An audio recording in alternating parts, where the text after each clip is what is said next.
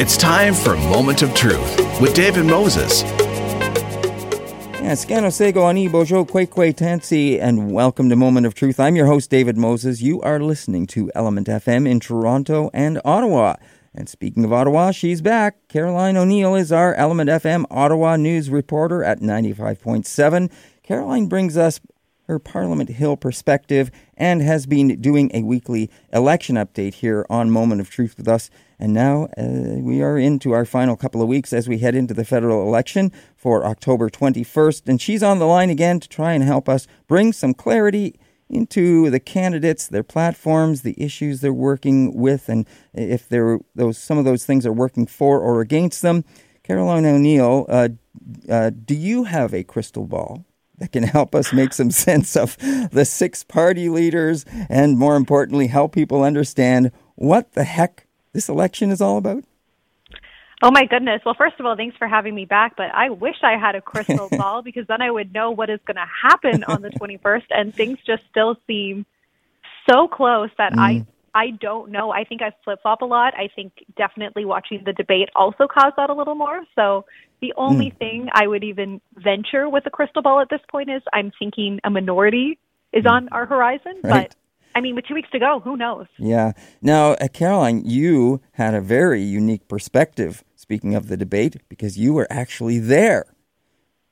That's correct. It was an incredible experience. I've never been to a debate before, and it was really neat to kind of take in a part of history. So I was at the Canadian Museum of History on Monday, and I was telling you, David, before we started chatting that you weren't allowed to have your phones on you, so I wasn't checking Twitter. And because I do the morning show, I left the debate and went straight to bed. So the only perspective I had yesterday was my own.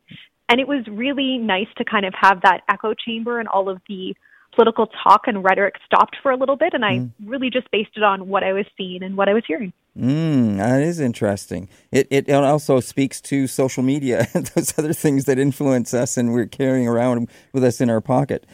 But having said that, you woke up, you had this fresh perspective, so to speak.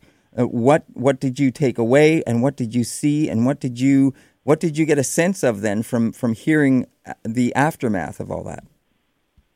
Yeah. So first of all, I think there were a few things I saw. I thought Jagmeet Singh had an excellent debate. I think that he really shone. I think that he didn't let himself get pulled into some of the shouting and the talking over people. And because I was there, I could see that what he was doing was, instead of engaging with shouting whenever people were kind of getting into that, he would actually flag down the moderator and wait for them to kind of call on him to insert himself into the situation. And I thought that was really smart because for people who are tired of politicians being at each other's throats, he came up with a really clever way to kind of disengage from that sort of behavior in the debate. Interesting. I think in terms of the environment, Elizabeth May did come across really well. You know, she kept on referencing like science and scientific numbers and kind of, she was very strong and forceful. And again, as the Green Party, that's something you would want, I think, in your Green Party leader. I would also say for Justin Trudeau, you know, I think this was his debate to lose. You know, out of anyone, there are so many controversies surrounding him right now, and he's had a rough few weeks, but I do think that he actually came across better than I thought he was going to Monday night. Okay. And what about the other leaders, Scheer? Well, I think in regards to Scheer, he was in a really tough situation. I've heard him speak before at events. I've heard him speak a few times at the press gallery dinner, and I often think he comes across really well then. He's, you know, self-deprecating. He has a good sense of humor. He's a good public speaker. I found that debate night wasn't a great night for him with Maxime Bernier there. I think the problem was Bernier is so strong and forceful, and Scheer in that moment didn't come across as an equal opponent. And I think the other problem Scheer was facing was there were three progressives up against him too. So it really did kind of seem like he was floundering a little bit in kind of finding where it was that he was standing, especially when Justin Trudeau made that comment that Maxime Bernier is saying publicly what Andrew Scheer is thinking privately. I think that really didn't help his case at all. I do think that it was actually a benefit to have Yves-François Blanchet there, the leader of the Bloc Québécois, because I think your average Canadian, especially outside of Quebec, really only knows about Quebec politics through a lens that the different party leaders want you to know. So I think your average Canadian knows about Quebec in regards to what the NDP wants you to know or what the Liberal Party wants you to know, what the Conservatives want to know. But I think it was good for people to hear from Blanchette on his own and start to formulate those opinions based on that. I also think he did deserve to be there because while nationally he might not be polling well, he does have 22% of support in Quebec, which is quite high. And, I agree with you. I think it was great to have him there as well. In fact, I thought that because of his perspective and where he's coming from, as he said, I'm here to represent Quebecers and Quebecers only. I thought that he had a very clear agenda, and so it made him a little fresher or a little more refreshing, I guess, in some ways than hearing some of the other leaders and trying to decipher what they were saying and where they're coming from. And speaking of that, you mentioned about the overlap and the shouting back and forth and that kind of thing. That never works anyway. So what you were saying about Jagmeet Singh, yeah, very smart way to do it, because when they both start gabbing, you can't pick out what they're saying to each other. It's just hogmosh, it's just why bother doing that? Exactly. And I have to say, from my friends who were tuning in, and for some of them, this was kind of the first federal debate they'd ever tuned into, they were really annoyed by that. They didn't have time for the shouting. And so not only was it clever, like you said, David, I think what it was also signaling, especially to perhaps a progressive young voter, is I'm actually above this. I'm not going to get in on this. I'm not going to kind of have the name calling and the shouting over it. I'm better than this. So I'm going to sit here and I'm going to find a way to still have my say, but I'm not going to engage in that sort of behavior. And he had a couple of great one-liners. He did. I think the one of the night would definitely be the choice between Mr. Deny and Mr. Delay. I think that will definitely, and again, right, I wasn't seeing what was going viral, so I was kind of sitting there thinking to myself, what are the lines that are going to pop with viewers? And I remember when he said that, that definitely seemed like one that a comms person was very proud to have crafted. Right. And the other thing is that he did have a couple of great lines that I guess it was in the Indigenous Peoples debate, I believe, when he said you'd do anything to keep SNC-Lavalin out of courts, but you're taking First Nation children to courts. Bang.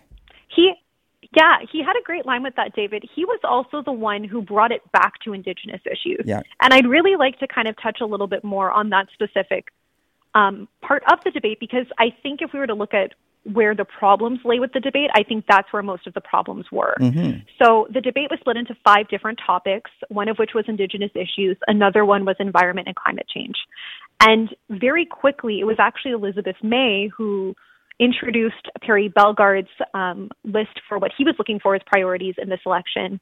And from there, she brought up climate change. And that is fair, but the problem is that climate change and the environment had already been chosen as a separate topic. And very quickly, especially with Mr. Scheer and Mr. Bernier, it did become a conversation about pipelines, about energy projects, and about the climate, and it really moved away from some of those Indigenous issues. And there were so many other issues that should have been mentioned, and they just didn't get that time. And it was Jagmeet Singh who did bring it back and kind of focus on the fact that there are other issues that are happening that matter to Indigenous communities that aren't solely about the environment. And I hear exactly what you're saying, because there was other times when that also, because of the topics, pipeline I think was one of them, and that got picked up by the Bloc, who again took it back to the provincial talk, and about the provinces rather than about Indigenous affairs.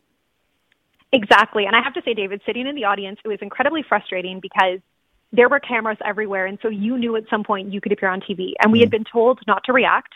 Now, not everyone listened to this, but I was sitting there trying very hard not to react. But it was very frustrating watching the minutes tick away as the Indigenous issues were just getting left out of the conversation. And it was even more so frustrating when a little while later, essentially the same conversation was rehashed during the climate change discussion. Certainly climate change is important, but I think that what happened Monday night is a very telling look at where we are in terms of reconciliation, but also very telling in terms of how the mainstream media treats Indigenous issues. I think there was a better way that could have been handled. And speaking of that, how much weight do we put on, and it's kind of off topic a little bit, but how much weight do we put on the moderator that was handling that particular section as well?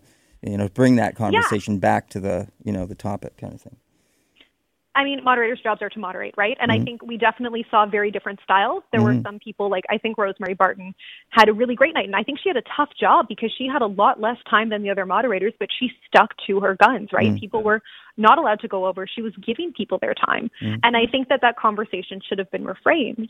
But even in terms of what you're bringing up about a moderator, David, APTN's Cheryl McKenzie did say that Aboriginal People's Television Network lobbied to have an Indigenous journalist as the moderator for Indigenous issues. And according to McKenzie, instead, they were actually offered to have an APTN journalist hold the microphone and pass it on to members of the audience who were asking questions, which McKenzie found to be incredibly insulting and, quite frankly, rightly so. Yeah, no kidding. Wow. Yeah, for sure. And yeah, we've heard that, and there's lots of talk on social media about that as well. Exactly. And I think, again, for people who are watching that, it really did showcase that the media is not where it should be today when it comes to covering Indigenous issues. And I think, at one of the biggest high-profile media events that we've had over the past few years, it was very apparent Monday night.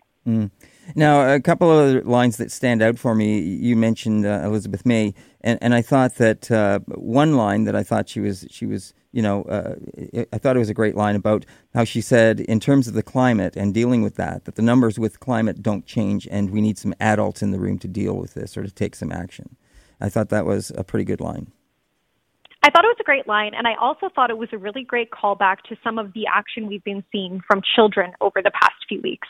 And I think certainly, the rise of Greta Thunberg and the rise of climate change strikes and the work of Autumn Peltier are all really helpful to somebody like Elizabeth May. And I think she's also hoping that this would encourage more young people to see her party as a viable option. But then I also think, again, when you have people sitting there bickering and talking over each other and somebody says we need adults in the room, what she's kind of saying is some of you may not be adults in this room. That's right. Exactly.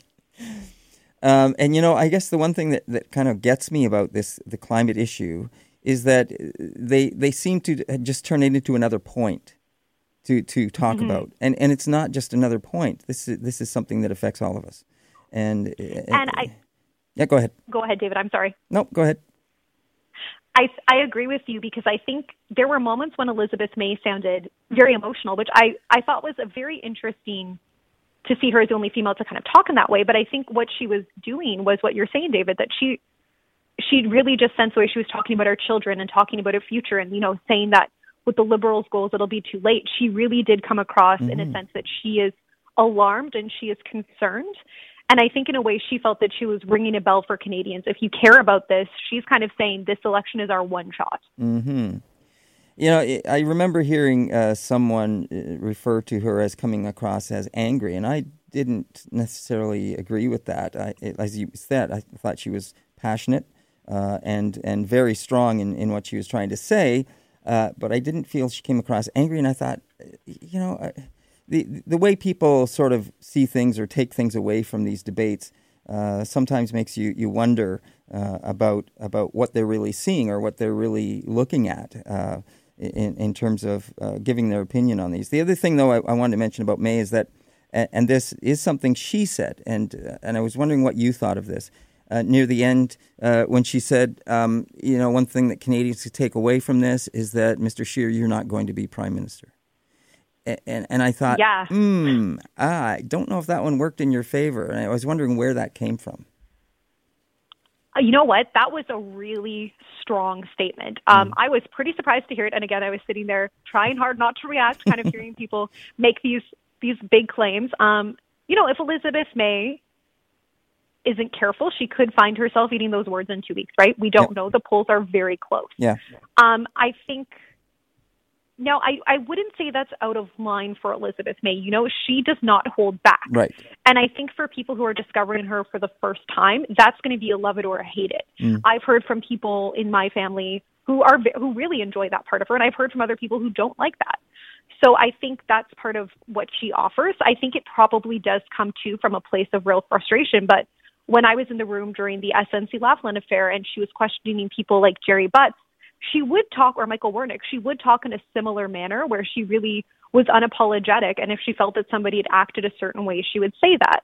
The other thing about Elizabeth May is she has made it incredibly clear that she is not interested in working with a Conservative government. And I think perhaps part of what she was trying to show was that disinterest and the fact that she is very much committed to progressive issues. We saw that with the filibuster earlier this year, where she stayed the entire time and really went after Scheer for leaving during the filibuster and went after the Conservatives for starting it. And I think, again, that's part of that message. Now, that being said, if we go back to the crystal ball, maybe she has one that you and I don't know about, David, and maybe she does know how this is going to all end. But in an election this close, it was a bold statement to make. Yeah. Now, we're quickly running out of time, but it's fascinating and it's a great conversation I think we're having about this, and one that's needed for not only ourselves but for listeners and people voting.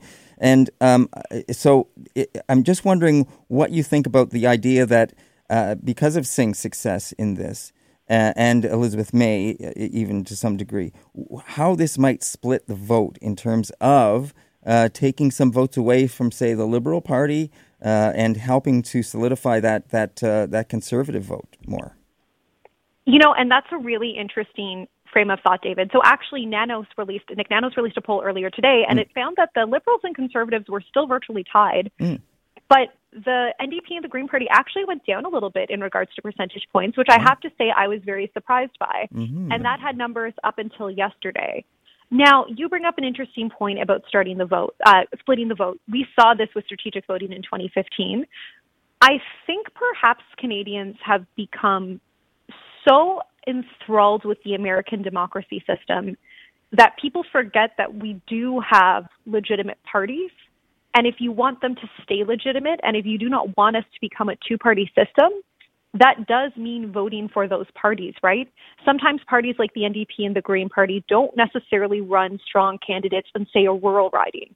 I know people who are voting for the NDP and the Green Party in ridings where they quite frankly don't have a shot, but they're hoping that if the numbers are high enough, perhaps a stronger candidate would be selected next time.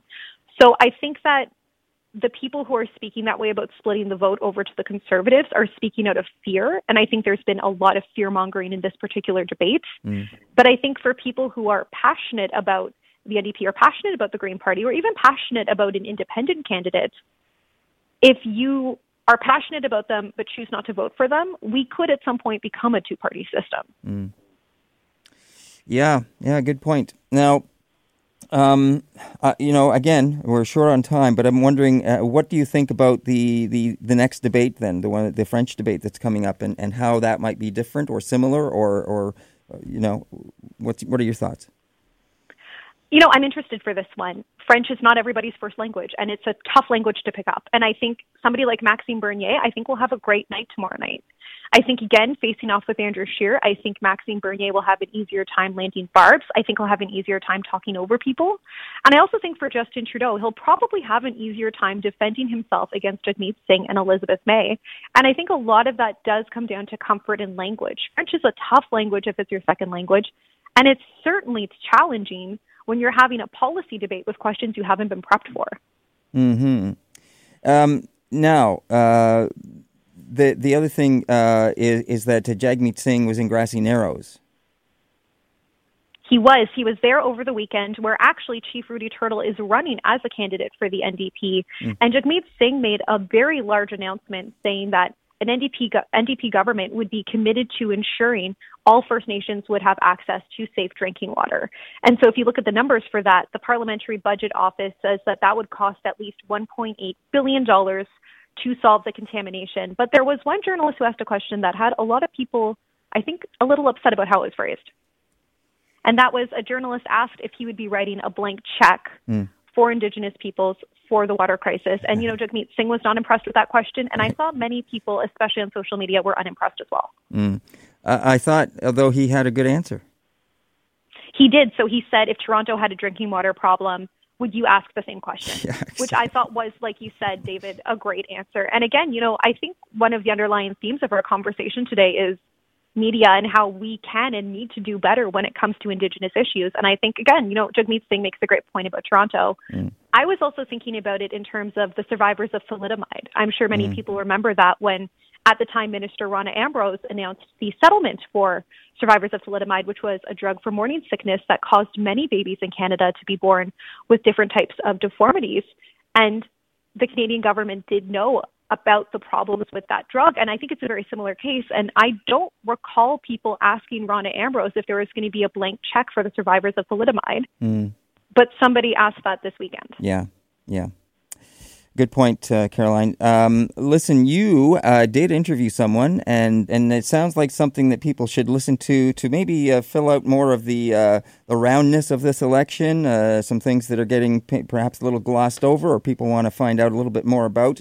And as we touched on today, quite a few things. Caroline, it's always a pleasure to have you on the air and do this with us. We look forward to next week.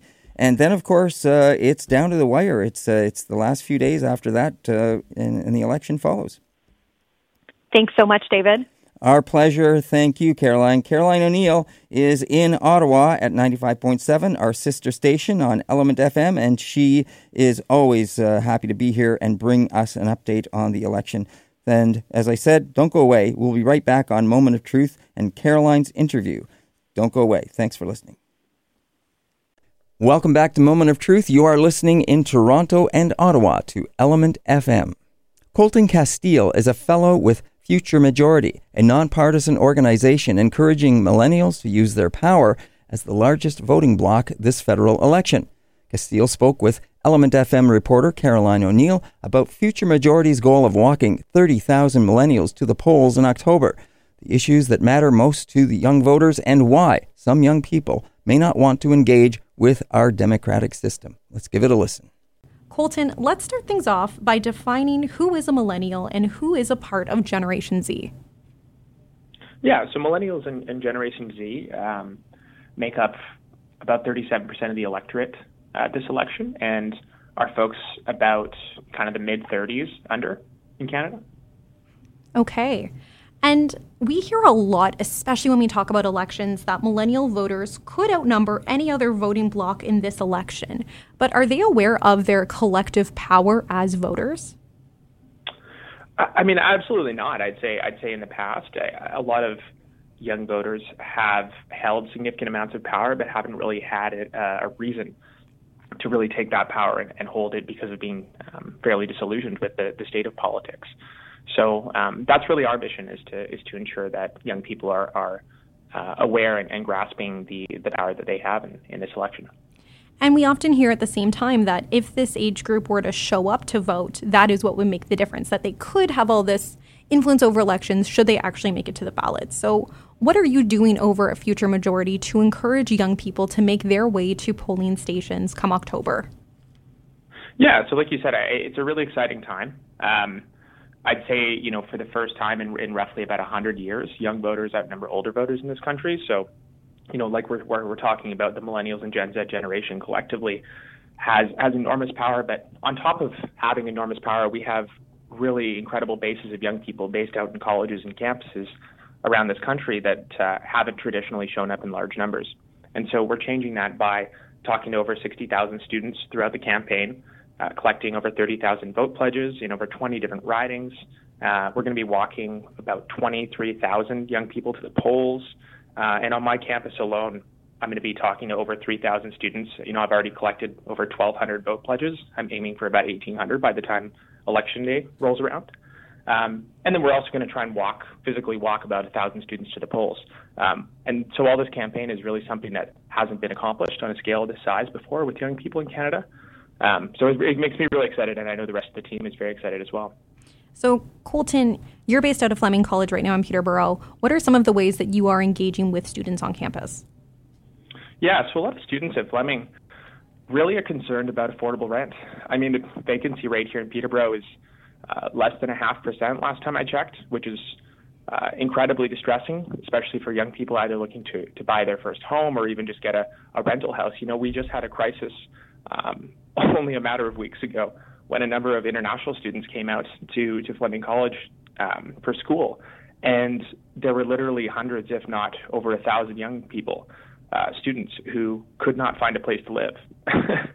And that's kind of something that's pretty basic and nonpartisan across every young person who, whether they affiliate with a party or an ideology or not, the rent and housing issue comes up quite often. And then on top of that, I mean, economic insecurity is there. A lot of people are having, trouble finding good jobs.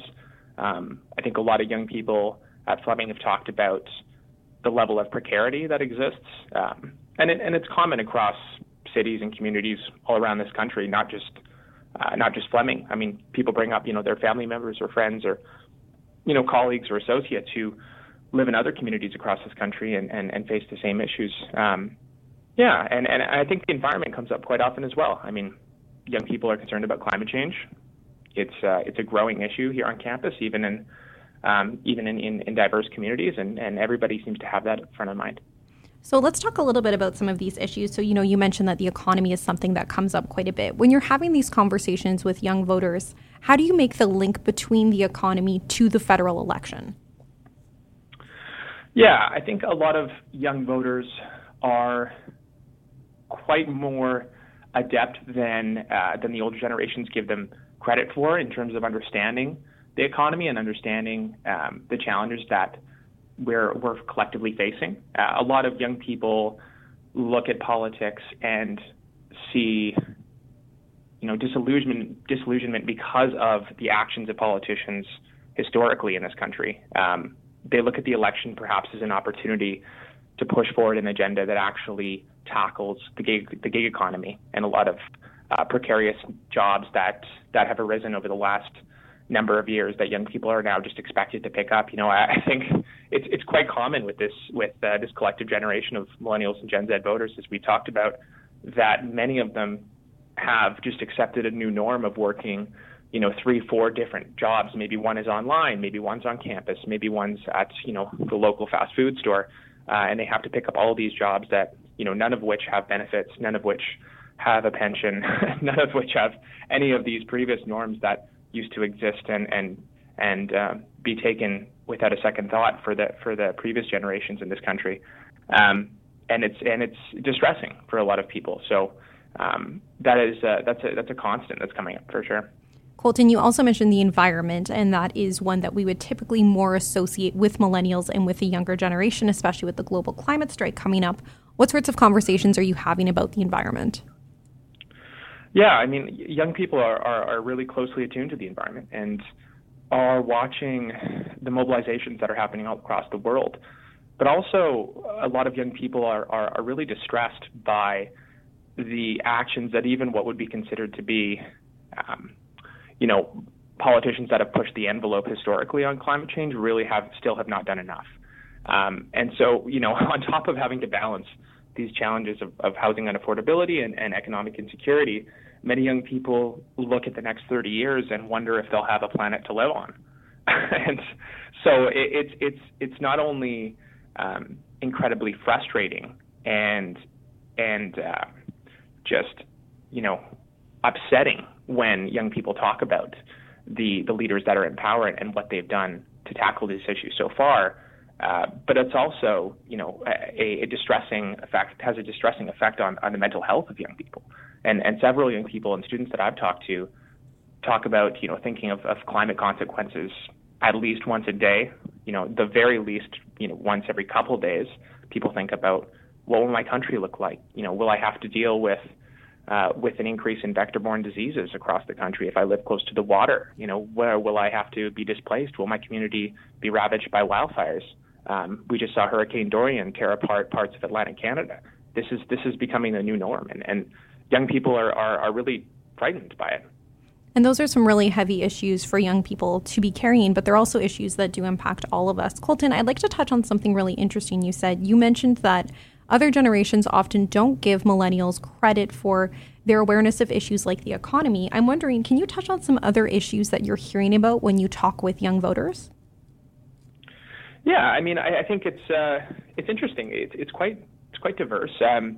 Like you said, and we discussed, the economy does come up often in mostly in the jobs context, and in what I would describe more as a benefits associated context too. A lot of young people dealing with that insecurity of having to work multiple jobs because they can't afford, to go to the dentist or to deal with their prescriptions. But on top of that, I mean, like we discussed, the environment, not just in a climate change context, but also in a health context, dealing with clean air and water. Folks are looking at their communities and not only the diversity of the ecology, but also the diversity of wildlife. I think a lot of Canadians connect to the land and the landscape of Canada as a place of admiration. A lot of young people talk as well about Indigenous issues, about ensuring that we have governments that prioritize reconciliation. And I mean, housing is definitely something that I would say is probably the most front of mind for young people, because it is so acutely at the forefront of their daily lives. I mean, dealing with that next rent check is incredibly distressing as well. Now, Future Majority has some very large goals looking ahead to the election. And one of them you mentioned was that Future Majority is looking to walk 30,000 young voters to the poll next month. How is this going to happen? Yeah, so what's really cool about what Future Majority is doing is we're just going to pick up and literally walk with people physically. You know, my day during advanced polls and during election day is to just find students who haven't voted yet and walk with them and make sure that they cast their ballot. You know, we're just looking to make sure that as many young people as possible show up, and we're going to be having many canvassers in all the locations that we're based in to physically walk people to the polls. We've also been, you know, like as we've talked about, collecting numbers of vote pledges, and so we've delivered a ton of voter information to these young voters and help them kind of grow a little bit more awareness of what are all the parties doing, how can they understand what choice is best for them, what issues do they care about most, and what would be most applicable for them when they cast their ballot. One of the exciting things, you know, we're going to do is really we built out a number of large volunteer teams in a number of these campuses all across the country. So there really is, especially in some cases, 10, 20, 30, maybe more volunteers on a single campus who can then work in unison to deliver a ton of young people to the polls. You know, I would certainly say that we're even talking on a low ball in terms of saying 1,000 students walking to the polls at Fleming alone. I'm thinking more, you know, hopefully 2,000 or 3,000. So it's really just physically taking those folks there and making sure that they do vote. And the other thing that you've made mention, and so does Future Majority's website, is that this is a nonpartisan organization. But I'm wondering, how do you keep things nonpartisan when you're having conversations in an election that is very polarized and you're talking about issues that really do matter to people? Yeah, that's a great question. I think for a lot of young people, and this is a commonality that stretches across almost every conversation I've had, is that young people really don't associate with parties the way that older generations do. I would say at Future Majority, we're really pushing past the era of partisanship and really into a new paradigm of issue-based politics. A lot of young people talk about wanting a new era of democracy in Canada where young people can mobilize into a cohesive voting bloc that really just pushes the envelope on climate action, economic security, housing affordability, and so on. A lot of young people look at the state of, as you mentioned, divisive partisanship in this country and don't associate with it at all, or it just makes them disassociate from politics even more. They want to see action regardless of party. You know, many young people that I talk to will say, we genuinely do not care what party somebody is from. We just want to see action and results. And I think that is really what defines this voting bloc, is that none of them associate or have a historical commitment, for the most part, I would say at least, to these any of the major parties or the fringe parties, whatever party it may be. So it is actually a little bit easier than you may even think for us to remain nonpartisan, because most young people just resonate with the issues we're talking about, and they're not really partisan issues across the board, which is really inspiring to hear most young people agree with. We're just talking about climate action. Climate change is nonpartisan. Economic security is nonpartisan. Affordable rent is nonpartisan. And we just continue to have those conversations and really rally young people around that. I mean, what's exciting about Future Majority as well is that we truly are building a youth movement that's unlike anything Canada's ever seen. I think holding true to that nonpartisanship is something that makes the movement more inclusive than anything that's been done in the past, because we can appeal to every person who's associated with any party, any person who's associated with any particular ideology, and say, some people may have differences, but across the board, we have more commonalities than differences, and we can work together that way. One of the things that you touched on as well, Colton, is the idea that young voters are frustrated. They're frustrated with lack of action about the environment. They're frustrated with their economic situation, and they place a lot of those frustrations on what they're seeing as inactions from their federal party leaders. So how would you explain to somebody as to why a young person might be apathetic this election? Why might they just consider not voting at all? Yeah, I mean, I think for us, what's most important is that we do empower young people to vote.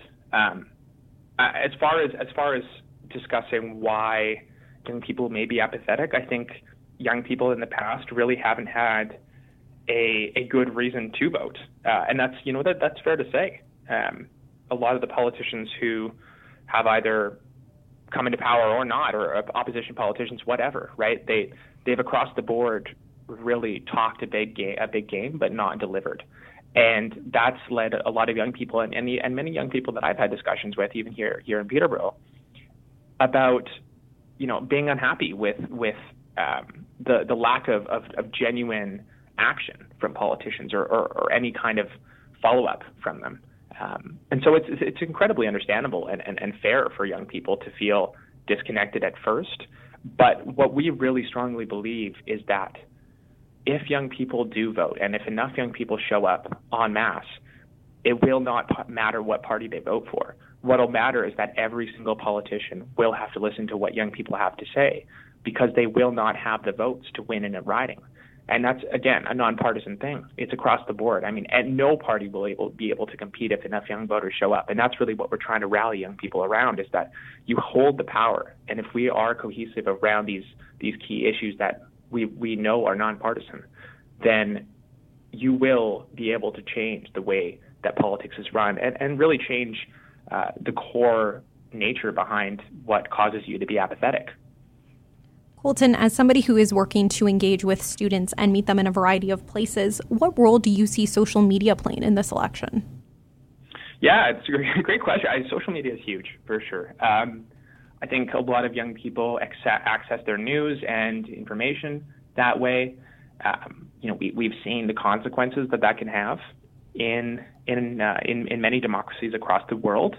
So there's both good and bad. But in terms of young people engaging through social media, I mean that's definitely a prime vehicle through which we communicate with young voters.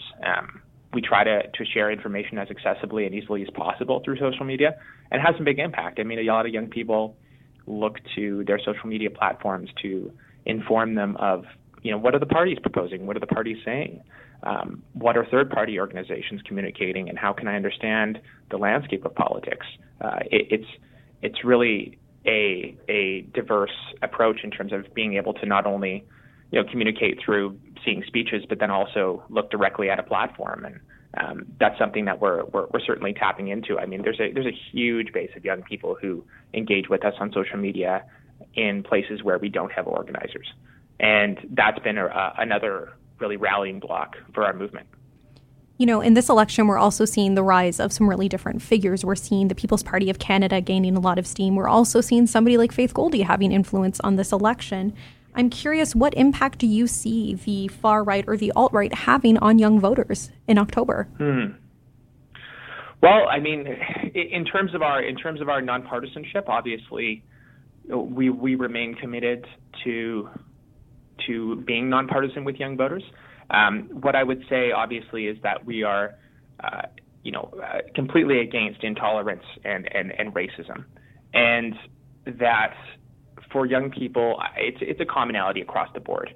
Most young people, frankly, I suppose every young person that I've talked to at Fleming, it does not adhere to or embrace any principles of racism or intolerance that could be espoused by leaders who simply try to capitalize on fears. I mean, a lot of anti-immigrant rhetoric or hateful racialized rhetoric comes mostly from economic anxieties that people are trying to exploit.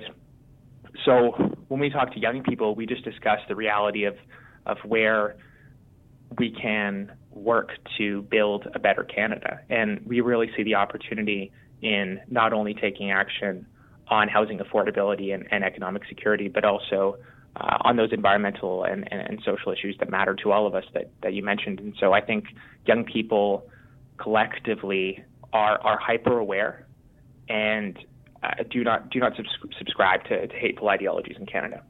And so nonpartisanship is clearly a very important keystone of Future Majority. But if you were engaging with a young person who is espousing far-right or alt-right ideologies, does Future Majority have a plan in place or a protocol in place for having those discussions?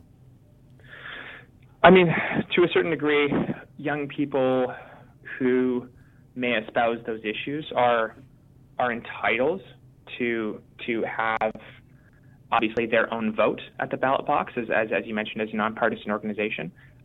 For me, if I'm having a discussion with an individual voter, I'm happy to sit down with them and really try to get to the root of why they may feel a certain fear or why they may feel a certain way. We will not, subscribe to any kind of ideologies or hateful rhetoric like that. So if a person is really steadfast in their belief, then I'm happy to step away from that person. But to a certain degree, we want to push against hateful intolerance at the same time and be open to having a conversation. And that's part of my role as an organizer as well, is to sit down with folks and try to find common ground. But if there isn't any common ground to be found, then certainly I'm happy to walk away from that conversation. And is that a conversation that you have had to have in your work so far? Very, very rarely. I'd say only about once out of more than 3,000 conversations probably that I've had over the past couple of weeks. So it's close to never for me. What are some resources that you would offer to people who are looking to educate themselves about election issues as they start thinking about who has their vote in October? Yeah, absolutely. So there's a ton of resources. Future Majority is actually working on a few resources that will be launching very, very soon. We are going to be providing young voters with a number of resources surrounding how to vote, where to vote, polling locations, also principles of what all the parties are doing on every major issue. We'll be summarizing a ton of that information, but we're just going to be releasing it very soon. It hasn't been fully announced quite yet. So if people did want to find those resources, where could they find them once they're ready? Totally. So they'll be on our website, and we'll be launching a really large social media campaign as well to promote it. Also, anybody who's already pledged to vote through us will be getting that directly in their inbox, and then we'll be pushing physically on campus as well to make sure that every possible voter is informed and working with partners to make sure that we disseminate that information as quickly and rapidly as possible. Okay, and so people could find you at futuremajority.ca? That's right. Yeah. Perfect. And finally, you're out here, you're doing this work, you're trying to encourage young people to vote. So Colton, why do you think that the youth vote matters? Great question. I think the youth vote matters because young people have more power than many of them know. And we believe very, very, very strongly that this is an opportunity like no other, like something that Canada has never seen before. And if young voters mobilize in a cohesive and large enough way around the issues that matter most to us, then no politician will be able to ignore us. No party will be able to ignore us. Every party will have to up their game on young people's issues. Otherwise, they'll never have a chance of winning another election.